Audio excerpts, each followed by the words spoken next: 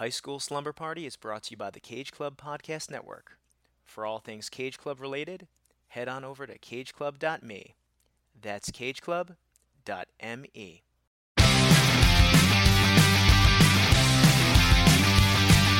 School is out and it's Friday night. I'm all wrapped up and I feel alright. Palo Alto, Malibu. This is all we wanna do. I'm at the high school, baby, young, young. I'm at the high school, baby, young, young. I'm at the high school, baby, young, young.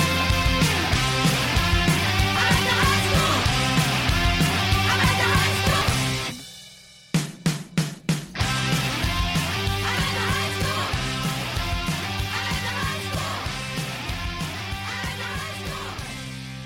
Welcome, wolf boys, wolf men, wolf boys to men, werewolves, and all the forms the wolf gene takes in the human body. This is High School Slumber Party, the podcast where we and friends look back at our teenage years through the lens of some iconic high school-centric films. I'm Brian Rodriguez, and the party's at my place this evening. But first, school is still in session, and we have some homework to chat about. This was your assignment, and I would like to see the results. First things first, please ignore the HVAC system that we have here in the High School Slumber Party basement. I'm kind of hiding a bit. Things are getting a little hairy at High School Slumber Party, but more on that a little bit later. Remember, hit that subscribe button wherever you're listening. I need it more than ever now. Apple Podcasts, Google Podcasts, Spotify, Stitcher. While you're there, give us a 5-star rating or a positive review of some sort. All that helps the algorithm, that helps the show survive. ? Who knows? And thank you for stopping by today and listening. Really appreciate that. We have a great episode for you today. Silver Bullet is the film. Another Corey movie, Corey Haim again today, and another Mike Manzi appearance, of course. I cannot wait for you to hear the Silver Bullet episode. I hope you heard our last Two Corey's episode, which was our last episode released here on the High School Slumber Party feed. We covered Blown Away, a lot of talk of time bombs. Mike Manzi was there as well. And, of course, Christian Larson. Whoa, the bell doesn't dismiss you. I dismiss you. I feel like we're getting a faster hook these days, but please stay in your seats. I beg of you, I have more to share aside from all this Corey talk. It is our senior year. We're almost at our 300th episode. I know you're expecting a yearbook special. I know you're expecting a big blowout, but things have been weird here in High School Slumber Party. So you want to listen to next week's episode because the fate of High School Slumber Party will be decided. I don't even know what that is yet. I don't know if we're going to graduate. I don't know if we're going to be canceled. I'm very nervous. Apparently, we're getting a new superintendent here in the High School Slumber Party School District. Look, if I seem nervous, I am nervous. I love this show. The show's my baby. But I haven't been taking care of my baby, I guess. I don't know if Dyfus is going to come steal my baby away. Hope not.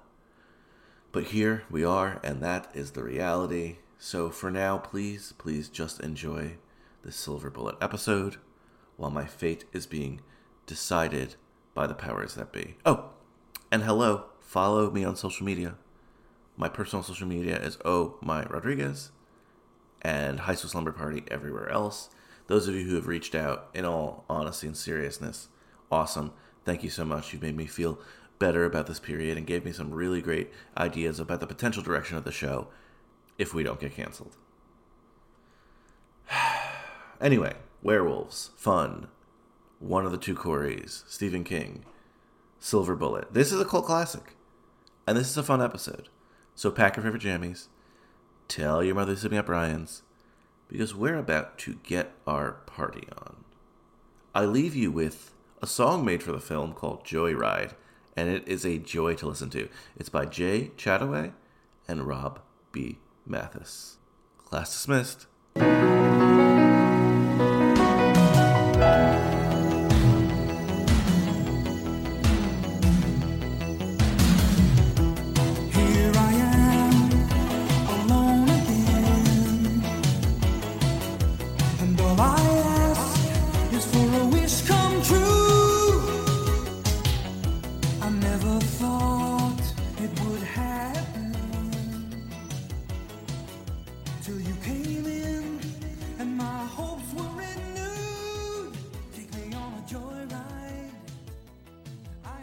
Mike Manzi, or should I say Monster Mike. Can I borrow Monster Mike for this episode? Hey everyone, it's Michael Morbius. Just kidding. I used that same joke on my other show, so I figured I'd get as much mileage out of it as possible. But yes, tonight I'll be Monster Mike Manzi, of course. We're talking werewolves, baby. Yes, we are continuing our Corey legacy. I love how they have their legacy and our legacy is watching their legacy. Essentially. This is our second year of watching Corey films. Today's film is 1985's Silver Bullet. This was one on the fence of whether we covered it or not, but why not? An early Haim film. Yeah. So Mike, or Monster Mike, introduce yourself in the High School Slumber Sure. Party way, and we'll get underway here. Yeah. So Mike Manzi, RHS, class of 97. Go Maroons, the Maroon Monsters. Oh, that'd be cool if they were the Ridgewood Monsters or something. Yeah, any school calling themselves the Monsters would be psychological warfare against another team. I think overpowering any animal. It's like, well, we're the monster. So, of course, you are a co-host of The Monsters That Made Us, which you cover the Universal Monsters. How many Wolfman films have you done already?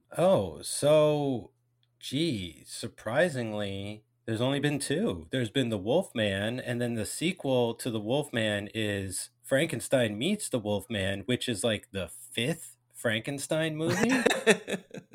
It's awesome, though. It's terrific. Might be a recommend tonight. Who knows? Ooh. But as we are, Dan and I, right now, about maybe a year and a half through the original run, and only 2 werewolf movies. Well, 3, I should say. There was Werewolf of London, but that isn't really in continuity. That was before they had everything worked out according to plan, as it were. But yeah, so I guess 3.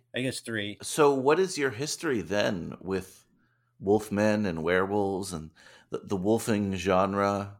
Oh, yeah. I mean, I love werewolf stuff. Yeah, Michael Jackson's Thriller, American Werewolf in London, Teen Wolf, Which we Brian which we Teen Wolf. covered together here on High School Yeah. Slumber Party. Always love when, interests collide. And it's great that the werewolf became a genre unto its own, like it had teen movies, it had comedies, it had dramas. It's still going to this day. There's like a couple out over the last few years. They're pretty good.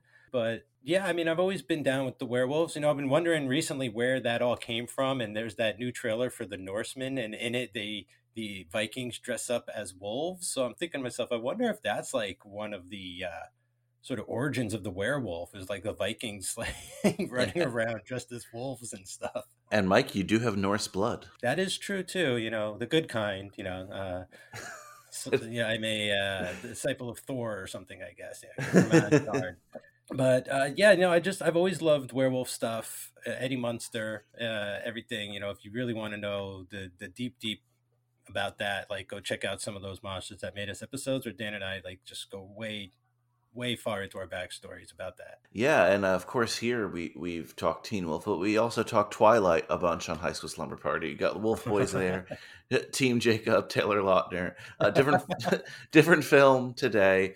Had you seen this one? Had you seen Silver Bullet? No, man. Like this one was, Wow. I'd seen parts of it, and it was one that I always said to myself, like, I gotta save this one, or like I gotta watch it from the start. I remember it being on a bunch and being like, wait a minute, Corey Haim's in a werewolf movie? I was like, wait a minute, Corey Haim's in a Stephen King werewolf movie? I'm like, wait a minute, Busey's in this movie too? I don't know how I missed this one, but you can't watch it all as hard as you try. And yeah, this was the first time I saw it end to end. It's interesting because we've talked Feldman in a Stephen King movie, and we've talked Feldman in a horror movie. Well, of course, the Feldman Stephen King movie was Stand By Me, and the Feldman horror movie, what, Friday the 13th was that? Was it 4? Yeah, I think it was 4. I get him. Who knows? Yeah, part 4. Tommy Jarvis trilogy there.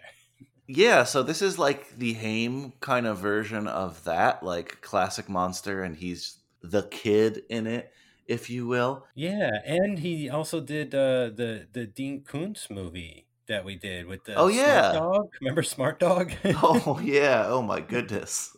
Wait, what was So, that one? oh, The Watcher? Was it Oh, the Watcher? I think Watchers. Watchers, yeah. Jeez. And so it's kind of funny how both Corys have a Stephen King movie and both Corys have like another horror movie. And then Feldman was also in Gremlins, which, depending on your age, a horror movie or not, I guess. And of course, the both of them were in the Lost Boys, so this is not a foreign Yeah. genre to them. No, I love it. It's too bad none of them did like a mummy movie. Or The mummy genre, not as popular as vampires and werewolves. No, but it's coming back. We got Moon Knight running around in his wraps. True. That's my mummy man right now. That's pretty cool. So Now, this is a film where Corey, again, is a younger kid. He's not technically a teen. His sister is, so we're going to count it, and it's whatever at this point, Well, But I think this was the year before Lucas. That was the movie, right? Lucas, Yeah. where he played the little kid. Yeah, and we also got to talk about when this takes place, what is going on with school. Oh my it's, God. it's so weird in that respect, right? Okay, so this is based on a Stephen King book called Cycle of the Werewolf. And as we've talked about previously, there have been so many Stephen King adaptations. This was the 9th ever. I don't know how many there's been since then, because there's also been remakes of adaptations of adaptations. Yeah. He's in the Guinness Book. I gotta believe, for most film adaptations. Oh, I would certainly say he has the most. It was supposed to take place in the 70s, right? Yeah, I think it was supposed to be like 76 or something. I thought it just took place in the 80s. I mean, there's nothing to really set this in a specific time period. I mean, that's the problem too, is like late 70s, early 80s, there really wasn't much of a difference, I guess, unless your house had like an Atari or something. Yeah, I didn't know that until after watching the movie. I went back and watched some of it again, and I was like reading up on it because I was like, when does this take place? Not just like what year is it, but like what time of year is it? It was a little confusing in that end. And this, I would say, it's a horror film, sure, but it feels like some cross between kids' horror and, like, this isn't like slasher, Yeah, which is the weird thing. There is blood and stuff like that, but I don't know. Yeah. It's not quite, what's it called? Monster Squad, right? It's not quite Monster Squad level. No, it's so weird. It's so close. Like it really just needs to be shoved in one direction or the other. Like I was shocked to find out that this movie's rated R. I thought Which is for crazy. sure. I thought for sure, because if it was R, like there's some gore and there's some scenes in here that are horror and stuff. But like if it was R, I expected to see more, and it was just like, well, you could really just cut this back to PG-13 so much easier, and it feels like that's what they want, because it even feels less like a horror film and more like some kind of weird coming of age film of like a brother and sister growing closer together during some kind of like issue going on around town that's driving everybody nuts, or like people are being killed in town and this brother and sister find a way to kind of like coexist under one roof. Yeah. I had brothers and sisters and stuff, so it just feels like throw a werewolf into that mix and it's a metaphor. That's all it is. A werewolf, a drunk uncle, and Carrie Busey. There you go. Oh God, dude. Pain, Busey, and werewolves. I mean, that should be the tagline to this film. So if you want to look for this film, it's in a bunch of places. Sometimes it's stylized as Stephen King's Silver Bullet. Definitely trying to capitalize on the author's fame in the 80s here. But here goes. Here's the back of the DVD, which I read every week. Something is killing off townsfolk in Tanner's Mills, which is, side note, a small town in Maine where a lot of things Stephen King are based. We hear Castle Rock a lot. Apparently, in the Stephen King world, is it Tarker's Mill? Sorry, it's Tarker's Mills. I don't know. This is the next town over from Castle Rock, so. Oh, interesting. All right. Down the highway from Salem's Lot, too. Yeah, I guess. Very cool. The weird part of Maine. Something mysterious. Something ingenious? That doesn't sound right. Sorry, it's a blurry back of DVD. Something ingenious. Something remotely human. But the only person in town with the courage to stop this lurking menace is a 13-year-old boy. Hey, back of the DVD says he's 13. Hey. Confined to a wheelchair since birth. Oh, can we just pause there for a second? Yeah, sure. Never mentioned in the movie why he's in a wheelchair. No. So thank you back at the DVD box. Just exposition that's not in the movie. No. That's not even, apparently that's not in the book either. So Okay. That's thank you. Yeah, you know. And then if you're not familiar with werewolf lore, obviously a silver bullet kills a werewolf, right? But his wheelchair in the film is also called the silver bullet. So I thought the whole time he was going to kill the werewolf with the wheelchair. Ooh, that would have been nice foreshadowing. There's another thing they set up that I thought they were going to use at the end, but they just blow in the very next scene as well. But yeah, because why is his wheelchair called the silver bullet? Maybe it's Busey's favorite beer. We don't know that. It's just a coincidence. And then I'll finish reading the back of the DVD, but just want to mention that Haim in his wheelchair. Obviously, we know Haim's not a disabled person, but they weren't really casting like that in the 80s. No, but it would be good to do that nowadays. Like remake this movie, make it a hard R, and find someone who could play it properly. You know what I'm saying? Like, oh yeah, I agree with that. In that regard. I agree with that for sure. But the silver bullet is his motorized wheelchair. There's two versions in the film, and Gary Busey essentially invents it for him. One is way too fast for like a kid to have. Like it's essentially a motorcycle that's a wheelchair. Yeah, and his first one's kind of like a golf cart. Like it's got handlebars. Like it's really rad, to be honest. I mean, if anything, maybe they should have taken a cue about that from this movie for children in chairs to be like, look how much cooler they can kind of be. But I don't know. And then just to finish the back of the DVD, this is adapted to screen by suspense master Stephen King from his Cycle of the Werewolf novelette. This exhilarating thriller features outstanding special effects by 3-time Oscar winner Carlo Rambaldi. We'll get into that. The background of this film is fascinating. Did you read about like what happened on this film? No, but I know about like that Rambaldi was involved. Know a little bit. There's an interesting Coppola connection with this director. So I went back a little, but I didn't want to go too far to blow all the surprises on the air. Oh, interesting. You'll have to let me know that Coppola connection because I don't think I know that one. But this is one of the Stephen King films that he actually adapted himself. Yeah, I noticed that. He wrote the screenplay, which, I just automatically assumed it was Coke fueled because it was just that era. And it was right around the time of Maximum Overdrive, which is the only movie I believe that he ever directed. And for, people on the behind the scenes of that describe it very much as Coke fueled as well. I'm just mentioning that because it's been mentioned and it's fun to mention that kind of stuff. But that's not funny. I don't get anything of that. And he's whatever, but like you could kind of feel it. That's all I'm gonna say. You could kind of feel it. Apparently, he was pretty involved with the production as well. I know he had some other stuff adapted. Maybe he just wasn't a fan of how that got adapted. I'm not sure, but like I said, he was involved and consulted in multiple steps of the way. But the real person behind this film is famed producer Dino De Laurentiis. Are you familiar with Dino De Laurentiis? Oh, absolutely. Like famed B-movie megastar. There's blockbusters, and then there's like his level of blockbusters. And like I love his, from everything from like, The Evil Dead to King Kong. I mean, that's just like some American stuff, and he's just prolific overseas. So yeah, a lot of people groan when they see Dino De Laurentiis. I usually smile, and I know what I'm in for, and it's generally like a schlocky fun time. It's funny because we've talked a lot of Corman here on High School Slumber Party, but I don't think we've talked a lot of De Laurentiis. No, because he generally is overseas. Mostly, especially around this time too. Like his name starts to grow in America, I believe, around this time. Like he'll do that King Kong with Charles Grodin, like pretty soon. Like that's a good one. I think that's 82. And then he starts to do like the Evil Dead stuff, and he's doing more horror and more blockbusters. I think he even gets like pretty mainstream for a while.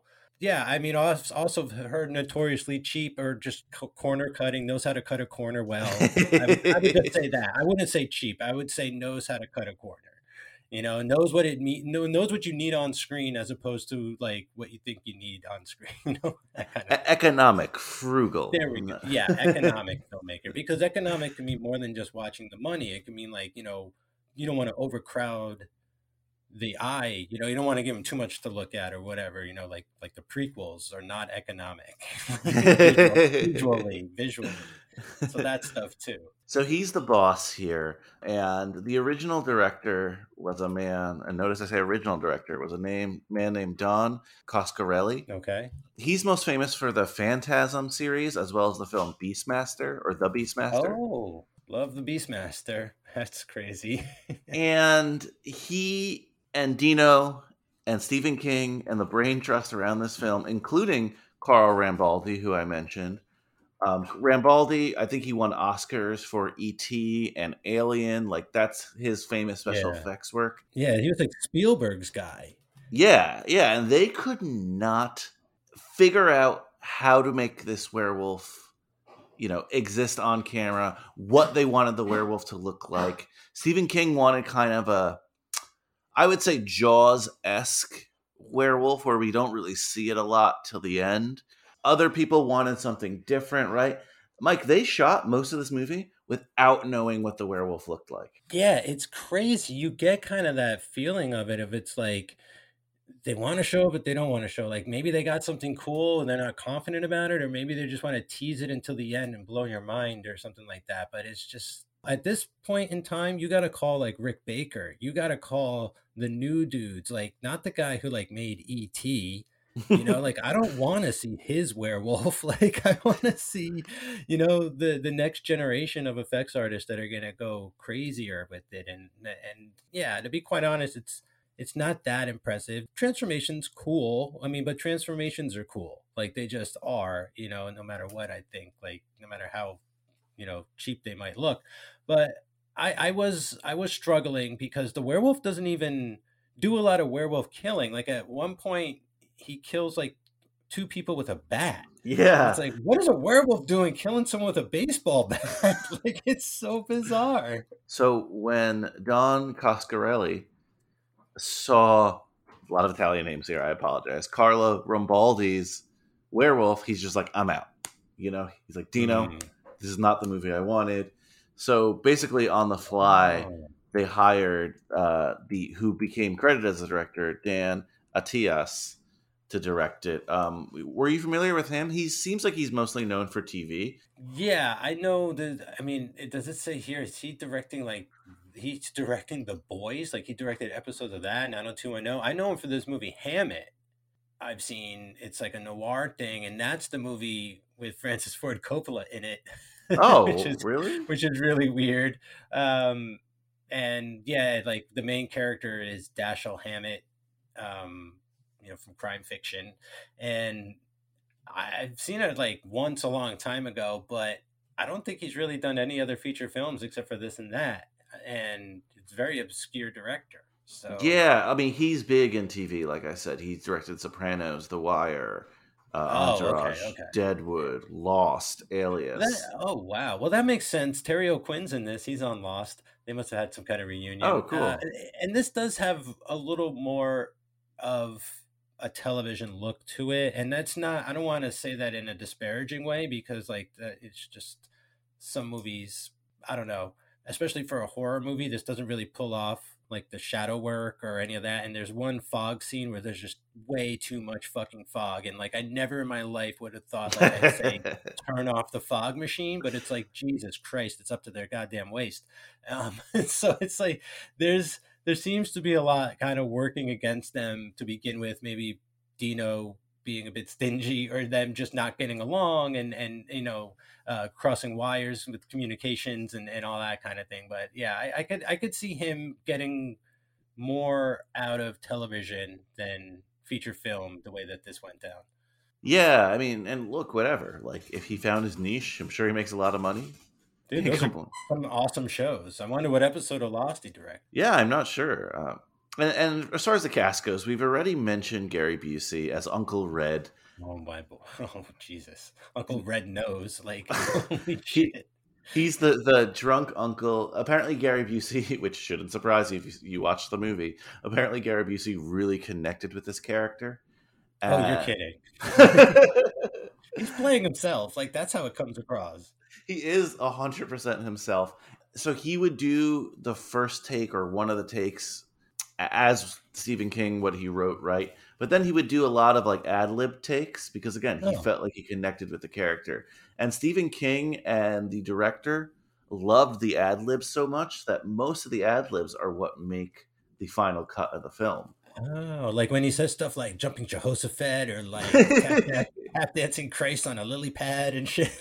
He's just making up wild stuff. I was like, whoa. I just thought that was more bad Stephen King writing, but No, I guess it's Gary Busey. Specifically, the scene at the gun place when they're making the silver bullet was like Oh my completely God. ad libbed. How can you? I mean, like, how can you even dare to write dialogue for that moment in the first place? Like, play out in silence. That is insane. That oh man. Yeah, and Uncle Red. I don't know what else to say. Well, I'm sure we'll talk about him some more. But the other person I wanted to mention before we get into the family and stuff was Everett McGill, who plays the Reverend. Who, spoiler alert, is also the werewolf here.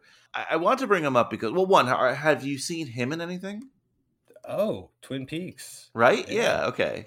Definitely Twin Peaks.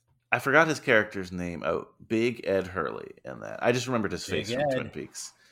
Yeah, definitely. And Big Ed is like one of the kindest, gentlest souls on the planet. And to see him, try and run over Corey Haim in a wheelchair was fucking shocking, man. Like, that was fucked up. I was curious if you, I know you're more of a Bond guy than me. Apparently he's in License to Kill. Oh, that's one of my favorite Bonds. That's got my boy in it. Yeah. And speaking of Lynch, he's in the original adaptation of Dune. And there was another thing that I noticed from his filmography. Like, I'd probably seen him in that. Oh, yeah. So License to Kill also has Benicio del Toro in it, and a very young Del Oh, Toro really? as a henchman in it. So, yeah, I love those Timothy Dalton ones. Very good. Yeah, so he's our bad guy here. And actually, he is credited as the werewolf because the other thing that happened on set that pissed everyone off. So they first they didn't know what they wanted the werewolf to look like. Then the dude comes up with a costume. The director quits over the costume. And they hired like a professional dancer to be the werewolf. Okay. And he had very rhythmic movements and he was supposed to look different than any other werewolf on screen. And apparently, De Laurentiis hated the way this guy moved. And he got so offended that he either got fired or quit or whatever. So they just had the Reverend dude, Everett McGill, put on the suit and actually be the werewolf. Oh, weird. Wow. So it's not a stunt guy. It's just him walking around in the suit. I thought you were going to say, like, they started shooting and they still didn't know who the werewolf was going to be. That'd be cool. Because like, it could be Busey, too. Like, I feel like he's a red herring, like Uncle red herring, that kind of thing. And there's one amazing scene with the Reverend when he has his nightmare about the church. Oh, yeah. Like, that feels almost like a reshoot to me after they decided he was going to be the werewolf. Like, let's shoot like an extra scene because that gives it away. Like that movie is that moment in the movie is like tells you who the fucking werewolf is. And like, what a better reveal it would have been if later Corey Haim is going to shoot a firecracker in the werewolf's eyes and make him a one eye. And then later you see the Reverend and he's got like the patch on. Like, that would have been a way better reveal for who the werewolf was, And then you put that fever dream later in the movie. I don't care, but whatever. It's the way it happened. Yeah, no, I mean, it's a great scene effects wise, but you're totally right. It gave it away. It's hard at a time like this to find the words to offer you any comfort. There is no comfort.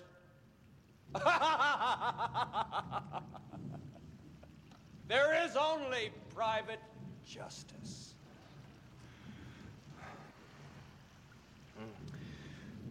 The Bible tells us not to fear the terror that creepeth by night, or that which flieth by noonday.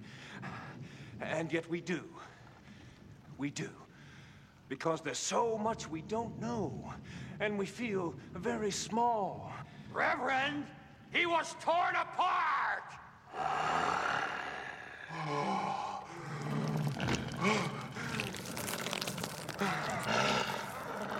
No!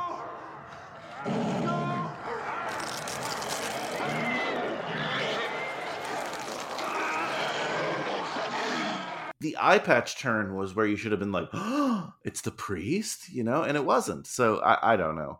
And of course, our like teenagers, because we got to talk teenagers. This is High School Slumber Party. Are the aforementioned Corey Haim. If you don't know who Corey Haim is, why are you listening to this Corey Haim lab?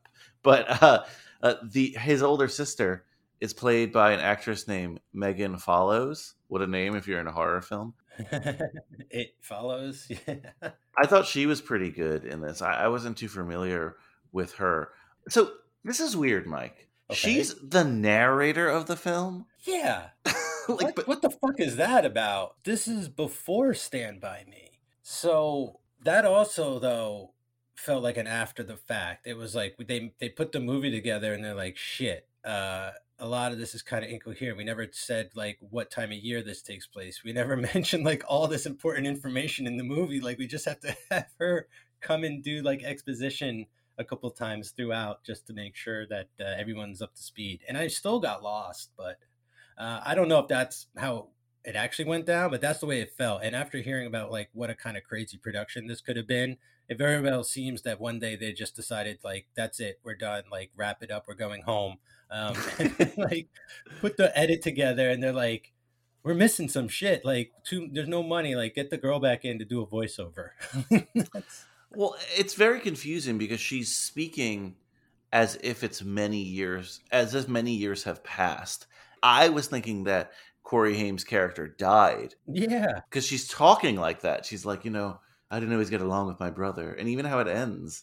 Spoiler alert, that doesn't happen. So it was just kind of weird. It does focus on the two of them, and it kind of ping-pongs back and forth between their point of views. We get a lot of Corey bonding with his uncle, and then we get a lot of her as well, especially when she's going around investigating, if you will, and collecting cans and that scene. But that's what's so weird is like it is so much not her character's movie at all. Like, why not have Corey Haim do the voiceover? It makes so much more sense if it was his character that did because the only time we hear the voiceover is when her character's on screen, from what I can remember. And how is she remembering moments she's not a part of if this is her fucking story? Like, it's just so confusing. It just felt like they got a little lost with that concept. My guess was this movie, like a lot of movies, was definitely concepted more in the cutting room. I've never read the novella or novelette or whatever they called it, but from like reading the Wikipedia of it, it does seem like it's more of a shared story between the two of them.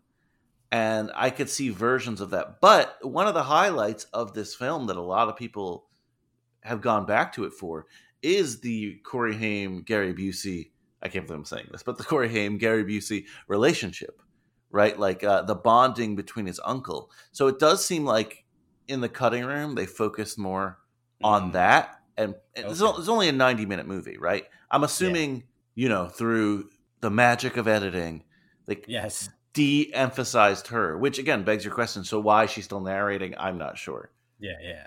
Well, I mean, and also if Stephen King did write this screenplay, something inside me says that it probably was more like one of his books. And we even get moments like that where I'm sure there were just like there probably wasn't like a single main character. We probably followed it more like we follow everyone in town, because there's this one moment where we overhear some lady got pregnant and wants an abortion or something, and then we like follow her until she gets killed by the werewolf. But it just seems like that's very Stephen King, where it's like, now the book is this character's book for like a chapter or two, and now we're gonna go and like dive into their entire backstory and see what makes them tick. And I feel like maybe this movie originally was sort of set up like we got to know the sheriff way more, we got to know the reverend way more, like we got to, and then by the end they were just like, let's just focus on the uncle and nephew stuff, because quite honestly, that shit's the best stuff. They're great together. They feel like real family. Like I want, 8 more movies with them instead of Corey Feldman.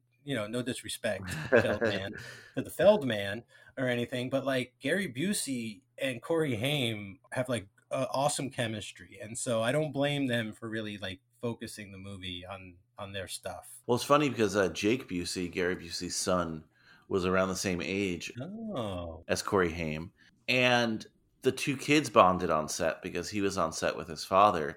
And I feel like since Gary Busey has a son around the same age, he has that kind of chemistry with Corey Haim, like a father-son relationship. Even though he's the uncle, he knows how to talk to a kid. He knows how to relate to a kid and be cool to a kid. You know what I mean? Yeah. Yeah, I think he just nailed it. He probably just was looking at Haim like it was his son, and he feels so natural in this. I mean, even that half a bottle of wild turkey might be real. And yeah, just looking back at the Wikipedia article for what this is based on, which is again something called Cycle of the Werewolf, it is exactly what you say, Mike. It is more about the town. Each chapter is a short story, and it looks like it's from multiple people's points of view.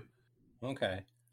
Mainly the boy, but still. Yeah, because I just feel like that's his style. Like, I mean, I've only read I could count on my two hands the number of his books I've read, but they, like Salem's Lot and The Stand, like Hearts in Atlantis, like all these books like are about everybody in that book. It's like very like there's a main dude or there's a main character or whatever, but like it's also about everybody. Like you really do get to know everything and stuff. So maybe that's why he didn't write so many of his own adaptations, because he was just doing it. It was just being too literal with them, Oh, maybe it's a good call. And then you already mentioned Terry O'Quinn is the sheriff in this, and he's very famous from Lost. So, yeah. And the stepfather, right? He's the stepfather in those horror movies, Stepfather.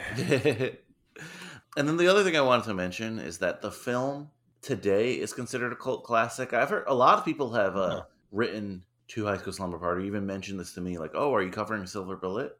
And I'd never seen it, so I wasn't sure. I think it's the Busey thing, because Busey kind of has had a bit of a revival because of just his sort of erraticness. Yeah, Busey. Every generation has new Stephen King fans. Like, yeah. Yeah, that too. At the time, it kind of just broke even. Did a little bit more than break even, But a lot of people, and I read this in a couple places, said that it was plagued by a really crappy marketing campaign. On our social media, we released the posters, and the posters, if you look at them, are so generic. Oh. Like they're just mostly the moon and a little bit of the wolf, and there's some like retro posters that look cooler, but the main one is just like no one cared, There's a really great cover to the new Blu-ray where there's a werewolf holding a baseball bat. So I like that. That is very accurate. See, and you could tell I love Blu-ray covers now because like it's more about what people have latched on to this film. And yeah, exactly what you said. I can't forget, like, it's so weird that a werewolf will kill with a baseball bat and not his natural claws and stuff like that. They try and say the thing at one point where it's like, well, it's not a full moon. How's he a wolf man? And they're like, well, maybe the closer it gets to a full moon, the more like an actual wolf he is. So he's kind of like halfway there. And I was like, they're trying to explain why he's using a bat. Why isn't he just driving a goddamn car? Why isn't he playing a small forward for his high school basketball team? Who knows? Exactly. Or why isn't he, boxing in college? You're so lucky you're never going to have to watch that movie. Never say never, but yeah. All right, so let's talk about some favorite scenes and moments from the film. We've already mentioned a bunch, but we can kind of go more in depth with it. But I didn't take too many notes for this film. Yeah, the most to talk about are probably like the kills. There's one right away where the guy gets decapitated and then run over by a train. Like, holy shit! Woo! Like that's one way to start a movie. I was at attention after that. I was like, okay, I'm in. It's weird because in the movie, there's a lot of beats that remind me of Jaws. That's what they want you to remember. I mean, I guess so, right? Because there's that, which, is sort of reminiscent of the early Shark Attack. A lot of horror does this, though, so I'm not going to credit Jaws with just that. But then, like, as more and more... Well, there's a mayor, right? But he's not the same as the Jaws mayor. But as more and more kills are happening in the town, they have like that town meeting of like, let's get them, Well, like, yeah, that really feels like a Universal monster movie, that where like they mob up and Yeah, it's like private justice is what they call it in this movie. But I love how, like, one or two people die, and then like a kid is killed, and then people in the bar start like shit talking the cops. They're like, "You good for nothing pigs, like can't do shit," and they're like, "I'll kick your ass," and then they're like, "We're gonna form a mob." And they're like, "Don't do that." It's like, well, tough crap, because that's what's happening. Well, that's kind of why I brought it up, Mike, because like I think of it as Jaws, but and you and I have talked Jaws too on your wonderful, wonderful second film podcast. Yeah, second time around. Second time around, beautiful, beautiful podcast. Keep up the good work there. But Yeah. we talked Jaws too there, but we've just I think talked Jaws independently. Like I see it as a Jaws connection, but Jaws itself doesn't get enough credit to me as a horror film. Everyone sees it as like a kind of an action adventure summer blockbuster. But there are so many cues to what you're saying, like the universal monster things that you talk so well about on The Monsters That Made Us, like the idea of the town mob or whatever, or just not, kind of understanding this thing. I will say though, the werewolf here is not very sympathetic, right? Like there are not many moments where I'm like, well, I kind of feel for him, like he's not an evil priest, but he's still not, he's not a nice one either. You come to find out that I think the movie wants to express something they didn't express very well, that this Reverend Wolfman is on a mission. We never find out how he became a werewolf man, but it seems that he's only he's targeting his kill. So he kills the railroad guy in the beginning because he was a terrible drunk. He's gonna kill the pregnant lady because she tries to commit suicide. If he was really a good reverend, he would just stop her from killing herself. He wouldn't then murder her and her baby. But nevertheless, they try to make that his MO in a way, but it never really lands solidly, because halfway through the movie he just starts trying to kill children. And you're like, there's no way, even though they send the most horrible ransom letter where they're like, we know it's you, we know who you are, why don't you just kill yourself? And they send him like 5 or 6 of these letters, and he's like, it's a sin to kill oneself, and all this other bullshit. And so what? Like, why don't you just you're not even trying to get killed by them, you're trying to kill them. So it's like, I didn't see him as being like, I can't control this, or like there's no empathy for this guy whatsoever. And I do think that that's a misstep. Like, they did not set up this reverend guy at all. It's just like they chose him to be the werewolf, like out of a hat or something. And the funniest thing is, in the very beginning, they have like this fundraiser fair, and his character stands up to talk at a podium, and they just like cut away from him. Like, they were about to set this guy up in the movie, and they just cut away, and they go to the moment where Corey and his friend scare his sister with the garden snake. I was like, what is even happening? It's odd. I wonder if there is an alternate cut of this film. I just don't know. I mean, I don't know. It seems like a lot of them are surfacing from around this time in cult movies, right? Like the movie becomes like, it gains some kind of cult status, and then, oh, look at this, like the director or something like held on to a work print, and now we got that on the second disc of the Blu-ray. So it seems like that kind of movie. I can't believe Corey's family name in this is Coleslaw. But yeah. What is that? Is that because we eat coleslaw and they're set up to get eaten by something? Well, they want to go to the fair, right? It's also Halloween time. I don't know when this movie takes place. And I think you kind of alluded to this. Like, are they not in school? So that's so weird. See, that's why I think the voiceover is here, and a couple other things might have been kind of like reshot or removed around or something. And she says that it is right after school ended and summer was about to begin. But then later in the movie, it's like September, and they're going to see fireworks. And I get it, like a lot of people have left town, but then it's October, and she's like carrying her books and like a binder around, but they never show school. It's so confusing. I don't know. It's very confusing time-wise, but I'll go back to what the best part of the movie is to me, which is, again, the relationship between uncle and nephew here.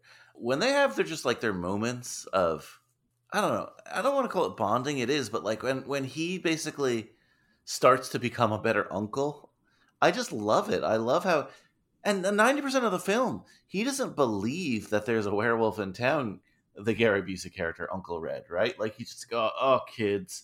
But he's still... Brian, that famous line. We get it here too, you're right.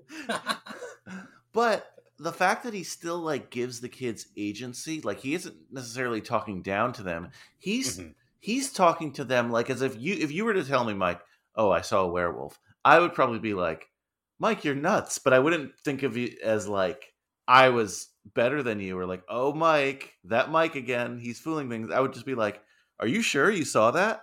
So I just love that he can speak to them on their level. Does that make sense? Yeah. Oh, totally. I mean, he seems like a step away from one of Stephen King's magical characters in a sense, where he's just like, not right in the head. Everything from like that guy Tom Moon from The Stand to the guy in the Thin Green Line. What's it called? The Long Green Line. The Green Mile. The Green Mile. The Green Mile. Sorry, the Green Mile. Like, it feels like Uncle Red is a step away from one of those characters who is like kind of maybe touched with a magic kind of sense or something, because like I think they're trying to say like because he's like coming out of this alcoholism, like he's more on the level with these children than with these adults. So it's like our gang on a weird level. It's like this weird like kind of thing. Or they're saying like these children are on the level of adults and he's the only one that will actually treat him with any kind of respect or listen to him,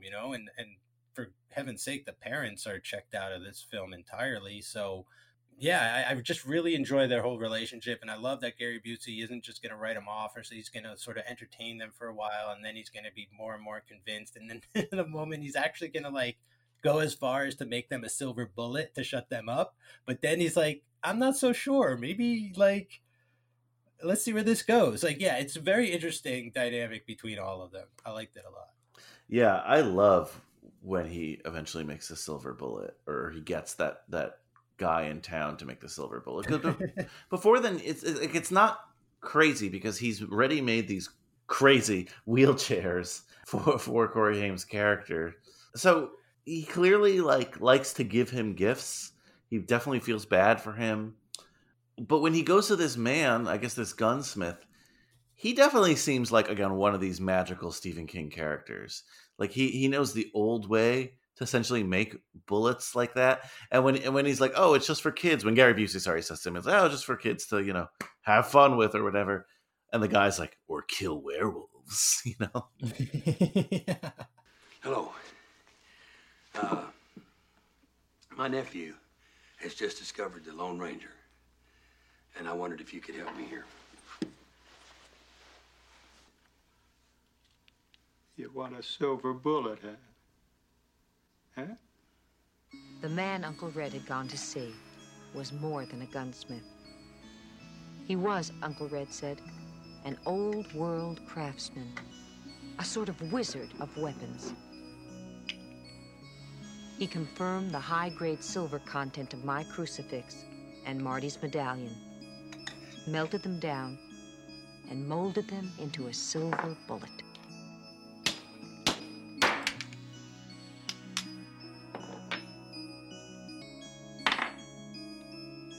Marty had read all the legends about werewolves, and though they differed on several minor points, they all agreed on one. It takes silver to kill a werewolf. And we were taking no chances. There it is. Nicest piece of work I ever done, I think. It's got a low grain load, so it won't tumble. Ought to be pretty accurate. Oh, well, shoot, it's just a gag. I mean, what the heck are you gonna shoot a 44 bullet at anyway? Made out of silver. How about a werewolf? Yeah, he says the guy was an old world craftsman. And the guy looked like he was straight out of like Transylvania or something like that. Like that's what they wanted you to believe. That he had some kind of mystic ability. I mean, in the Wolfman movies, a lot of the time they go to the gypsies for advice or protection or things like that. So it almost felt like that moment where they went and they got like their talisman to fight with. But they're definitely right. Like so far, like it seems like Silver and everything I've watched is the most constant mention and form of death for werewolf, which is good that they did that here with the it was nice with the Silver Bullet and the wheelchair named Silver Bullet and everything. So pretty good. Oh, also something that was right out of the Universal Monsters movie when they're all like fumbling around in the forest and the guy gets caught in a bear trap. There's bear traps in the original Wolfman movie. I couldn't believe that was definitely like a shout out. I love how the wolf, and then again by default the priest, loses an eye by an errant firework from Corey Haim. I thought that was cool. Yeah, so let's talk about that for a second. Like, what an amazing uncle. But his sister is Corey's mom, and she's like, you got to clean up your act if you want to hang out, but you're good with the kids, and I need you around and this stuff. And then he goes and makes Corey like this death trap of a motorcycle thing, and it's like his parents are totally cool with it, and they're out back having a barbecue at night while there's a werewolf on the loose. I was like, Jesus. And then he's like, oh, let me go walk Uncle to his car. And he turns on his motorcycle and it's like deafening. He's like, I'll be right back. So impractical. I love it. And it's like the parents let him keep that. And the parents are totally fine with him having the fireworks. And I was like, oh, he's going to kill the werewolf, or he's at least going to use those on the werewolf in the final battle. But he uses them like right away. There is a werewolf on the loose, and he sneaks out of his house at night to go like a couple miles down the road and shoot off fireworks. I thought he was just going to climb on his roof. You're ringing a bell. It's a dinner bell. You're shooting fireworks in the air alone in the woods. What are you thinking? Side note on that barbecue, you had the classic dad is grilling with the chef's hat. Oh, you don't see that. It's a trope, but like I can't remember a lot of films that actually do that. And it doesn't seem like it was like for comedic reasons. I've never ever been to a barbecue and the dad has a chef hat. Well, I know what I'm getting you for my barbecue. We should get Kyle one. We should get Kyle. There you go. Yeah, he is the chef. Can I go back to a couple kills? I think so. I was also disappointed that another guy gets killed. He's like pulled through the floorboards, and he gets like a plank through the heart, and the wolf doesn't even kill that guy really. The baseball bat that we mentioned a lot, he takes it from one of the guys in the fog, and what was written on it? So like on the baseball bat is written Peacemaker. That was pretty funny in light of like the Peacemaker TV show. Like there's a guy in a mob, like a lynch mob technically, and he's got a bat that says Peacemaker. I was like, this tracks perfectly with the logic of that superhero. Yeah, absolutely. Seeing that, I thought I was in a different movie. I know we keep going back to this bat, but like it just felt so different. This is technically a horror movie, right? But there are just moments that don't feel like a horror movie. It just feels like a adventure movie. No, yeah, you're right. Or like a fantasy thing, or like even just a slasher film, because they say once or twice that the werewolf, maimed someone and pulled them apart. But for the most part, he doesn't. Like, he doesn't really do a lot of werewolf kills in this, which is what was kind of surprising for me, which is why I think I'm harping so hard on this bat stuff, is because if you're going to pick up a baseball bat, pick something else up, like throw a brick, like do more things, like what's to stop a werewolf from like putting on a hat and coat and like shooting a gun? That's just where my head goes. When I think of the monsters, the traditional monsters, where the werewolf or wolfman or whatever, the wolf genre of person seems like the most chaotic or one of the most chaotic of the pantheon, right? Yeah, because he is, or they are, he, she, they are, when they transform, there's still human there. Like it's a little harder to explain, I guess, with like vampires, like the bloodlust takes over, I guess, and like you're truly undead and you're not a human anymore at all. Like a mummy was a human, okay, but like it doesn't have that much cognitive ability. It can really just like be pointed in a certain direction, I guess.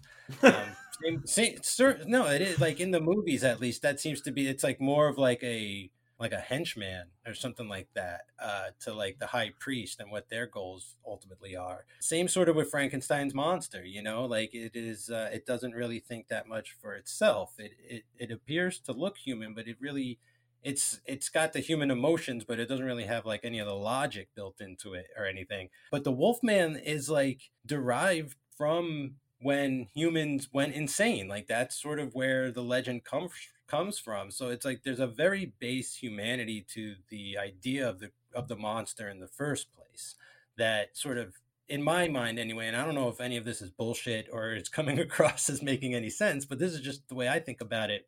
That to me sort of sets it apart, makes it more chaotic and complex and sort of harder to pin down. And I think that's why there might be sort of a wider variety of like rules and stuff when it comes to that monster. That definitely makes sense.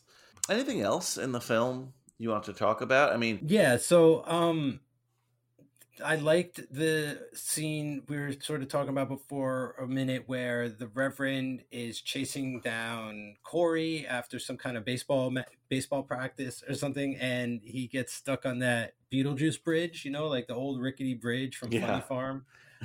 He's stuck on one of those bridges. That scene was insane. Like I genuinely enjoyed that sequence just because I'd never really seen that, or if I had, it's been a long time, where there's just like Voldemort and Harry Potter, where he was like really going after him. He's like, I'm gonna kill this kid and it's gonna be the greatest feeling ever.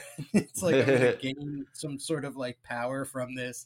And he almost runs Corey like off the road, off the bridge. Like I was really like jumping in my seat for a minute. And plus it was like a high-speed chase. So Brian, I honestly thought, I was like, is Fast and the Furious going to get some kind of high-powered wheelchair in one of their movies, like a rocket chair of some kind like this? Like that would be kind of cool. Yeah.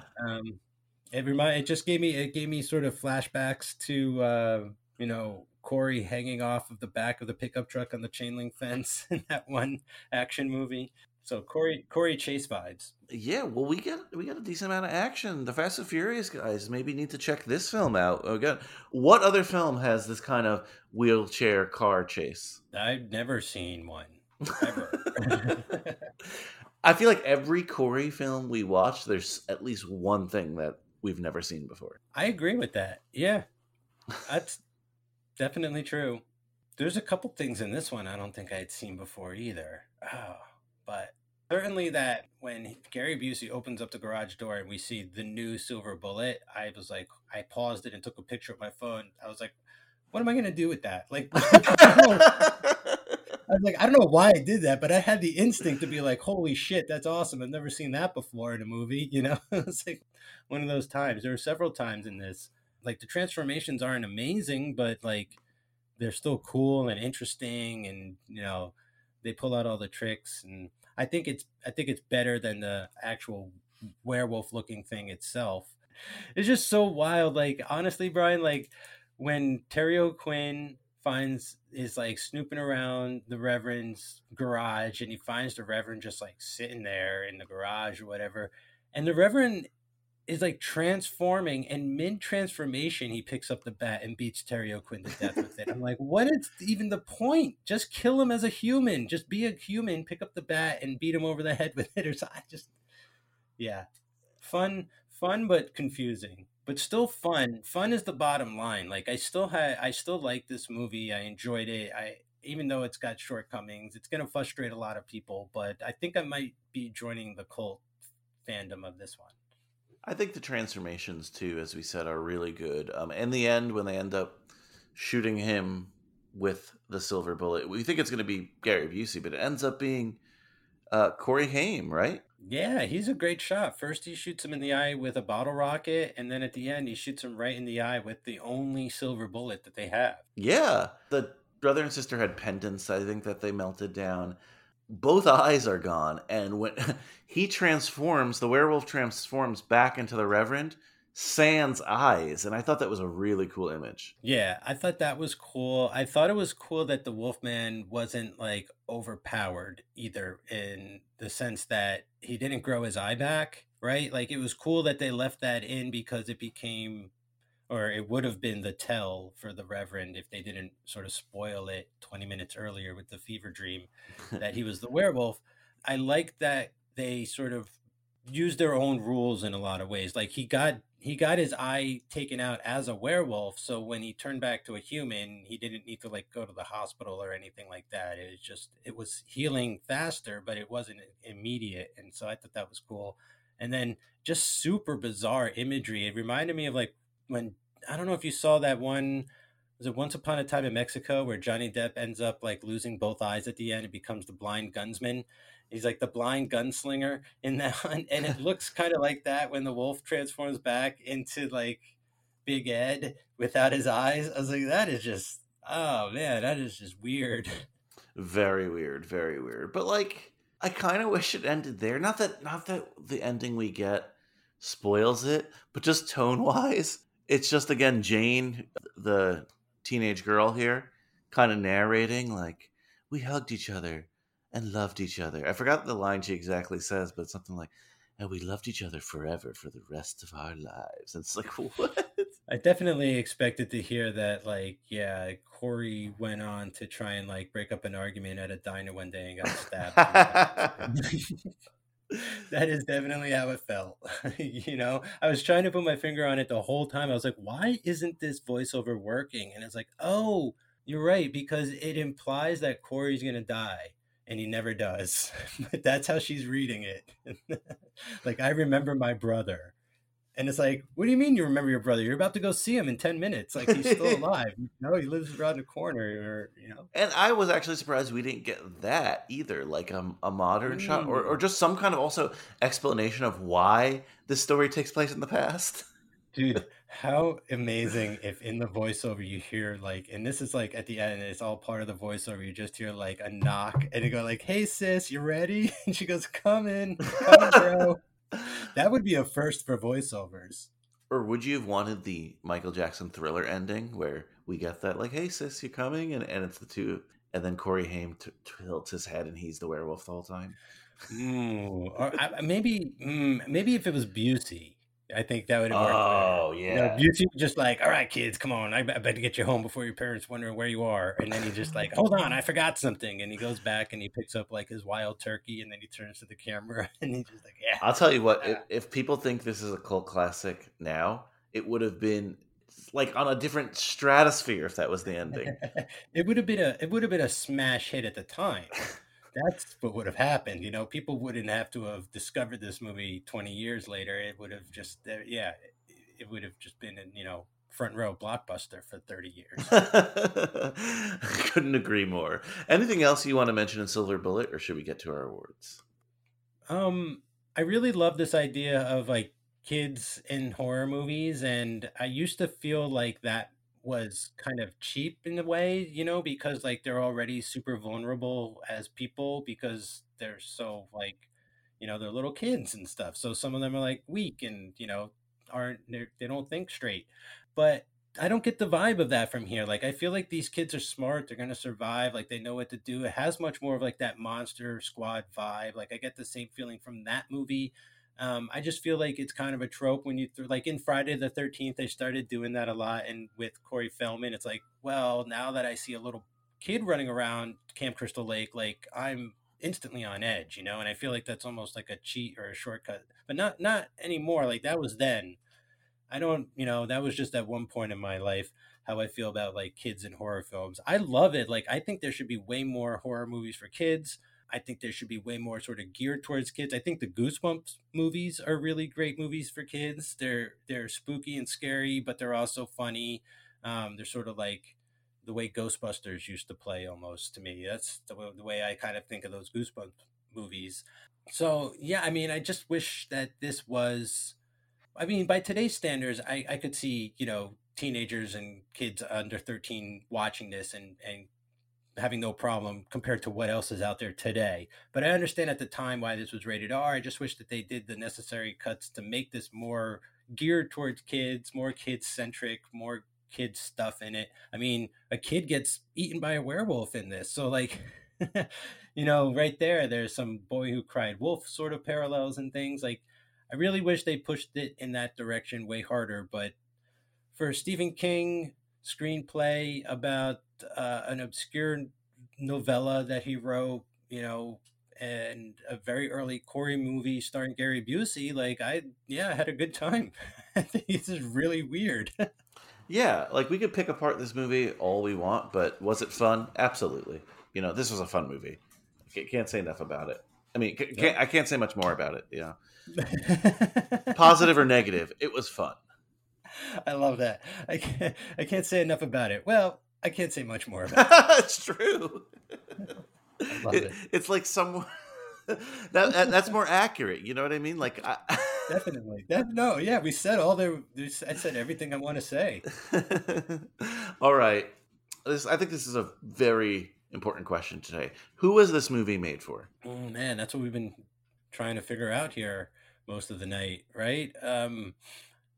I think there was just in the 80s, it seems like, I mean, there was just a lot of horror in general. I mean, there's always been a lot of horror, but there just seemed to be a lot of horror in the 80s and a lot of good stuff and a lot of innovative stuff. And like the makeup was coming along and people were really thinking of cool ways to do crazy stuff with makeup and things. And so like, there are a lot of zombie movies, there are a lot of Dracula movies, there are a lot of werewolf movies. And I think this is just they're saying like, what do we have a werewolf property? Like, let me buy I'm Dino De Laurentiis. I have a Stephen King property. Oh, I have a Stephen King werewolf movie. All right, sweet. Like, let's make this and throw it on the pile of all the other werewolf stuff. There's like Wolf Inn and The Howling and American Werewolf in London. Like lots of stuff coming out. Bad Moon, So I think this is just for Stephen King fans or to sort of feed the masses, like feed the people going to all those werewolf movies and just being like, here's another one of those. Now, that's how it feels to me because of sort of the production value and the level of all that kind of thing. But deep down, this is a really fun one. And like, it deserves sort of a second watch or a closer look. Now, the first, I don't know. Like I didn't expect to have as much fun with it. I think it got better for me as we went along, and that's the deal with it. Like it kind of picks up steam and it keeps picking up steam and it keeps going down that road and it keeps getting better as it goes along. And so, yeah, definitely.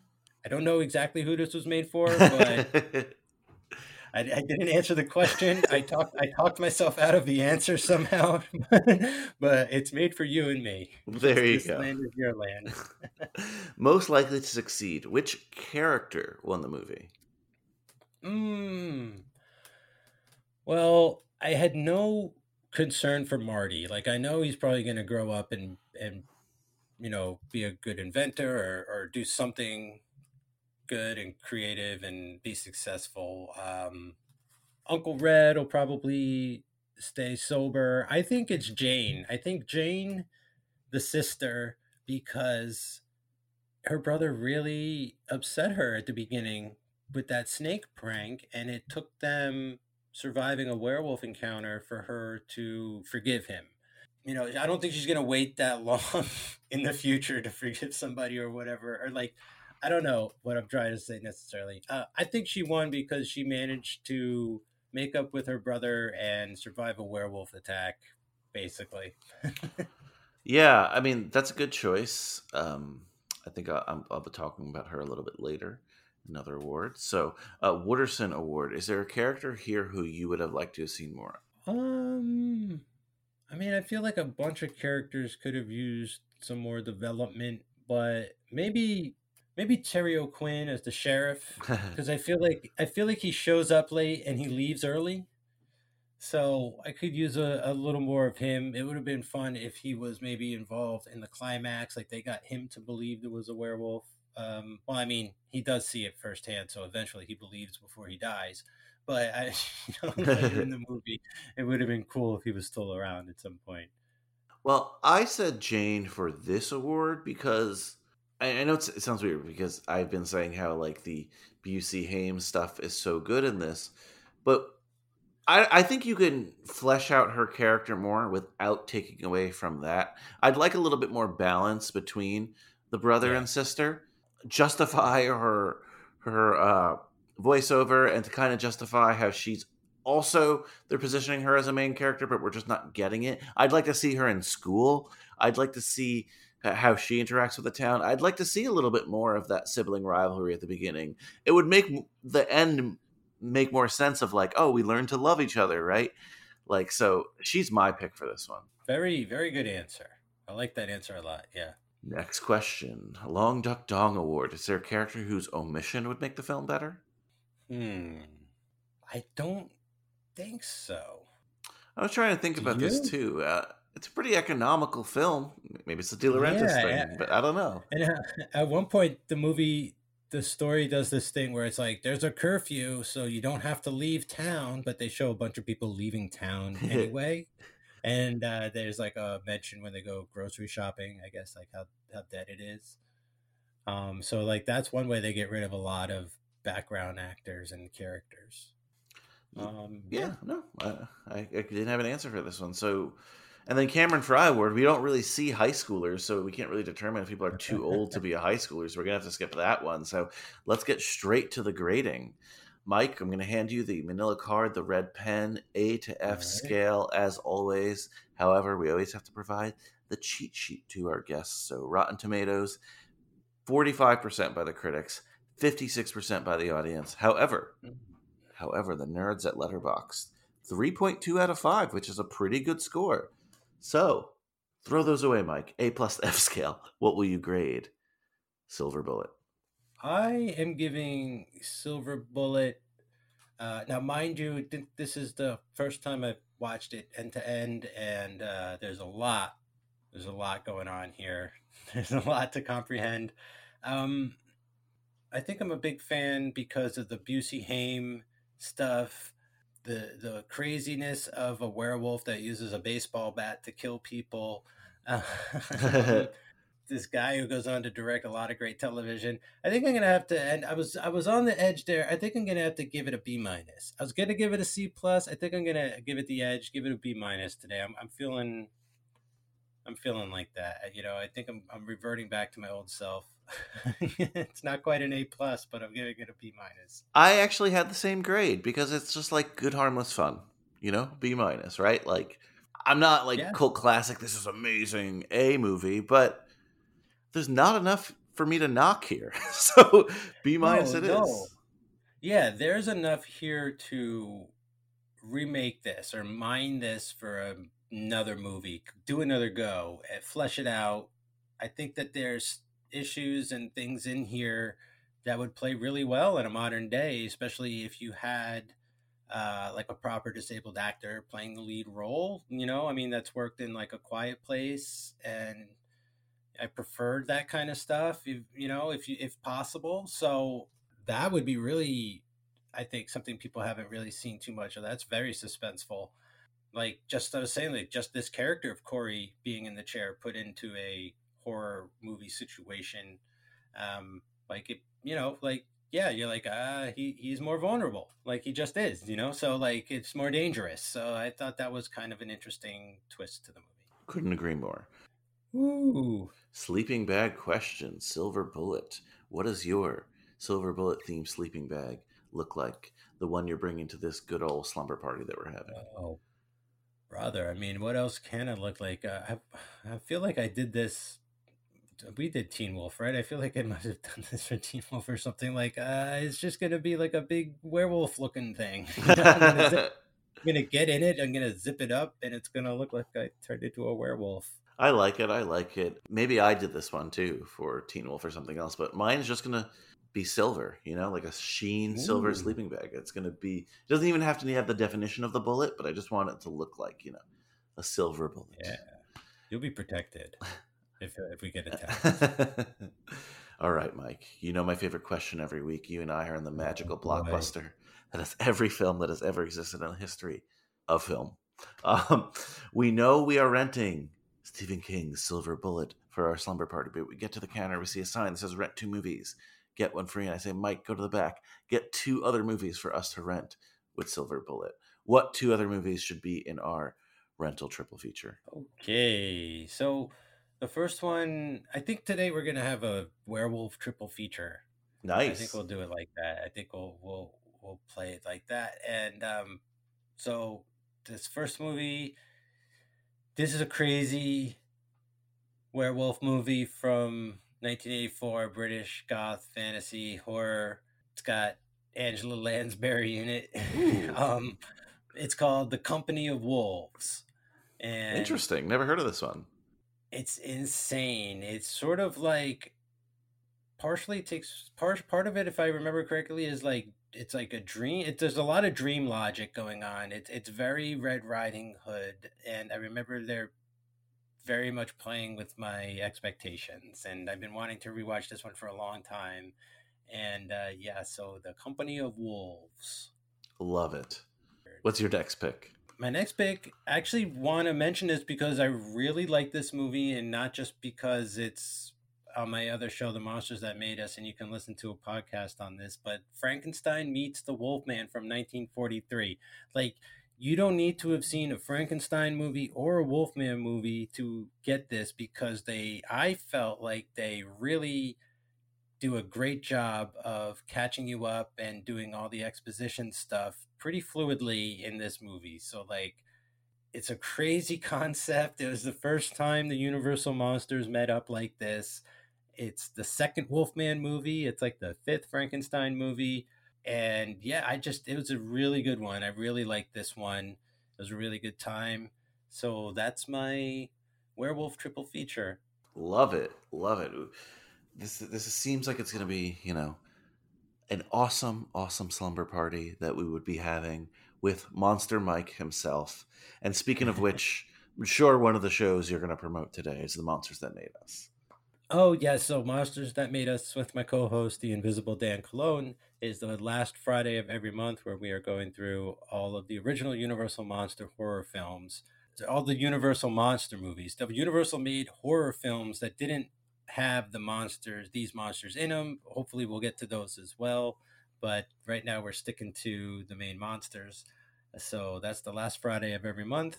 Then Brian is my unofficial co-host on Third Time's a Charm, as well as Second Time Around, which you can catch at cageclub.me, facebook.com/cageclub, or at cageclubpod on Twitter and Instagram. Third Time's a Charm, where I look at the 3rd installment of a franchise. Second Time Around, where I look at, is the sequel better than the original? You can find that and all the other shows I'm at cageclub.me. Mike, always a pleasure. We got a couple more Corey to do this year and some other fun stuff planned. So thanks as always, and talk to you soon. Thanks. Thank you so much, Brian. It was a blast. If they do pull the plug on this show, I'm going to miss that guy. Mike Manzi, what a mensch. Bravo, bravo. Great job today, Monster Mike. Definitely check out The Monsters That Made Us. It is a very, very, very popular show because it is well made and it has 2 great hosts in Mike Manzi and Dan Colon. Check it out, and check out High School Slumber Party next week, because the fate of High School Slumber Party will be decided. No trailer because we're not doing a movie. We're just going to hug it out, talk it out. It'll be our 300th episode. Will it be a celebration? Will it be a funeral? You'll have to tune in and listen. Remember, you can check out the archive of this show at cageclub.me. That's cageclub.me, and really wherever you get your podcasts. Something I've been telling myself lately as I work my way through the struggles here in High School Slumber Party is that life moves pretty fast. If you don't stop to look around once in a while, you could miss it. Later, dudes, for what might be the second to last time.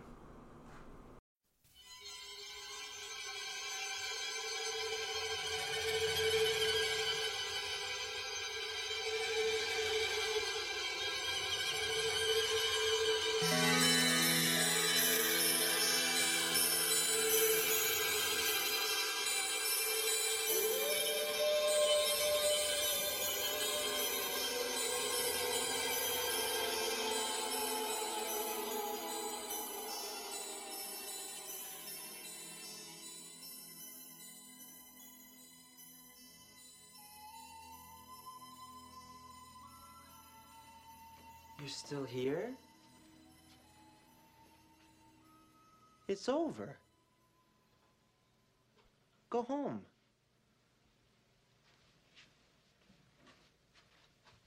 Go.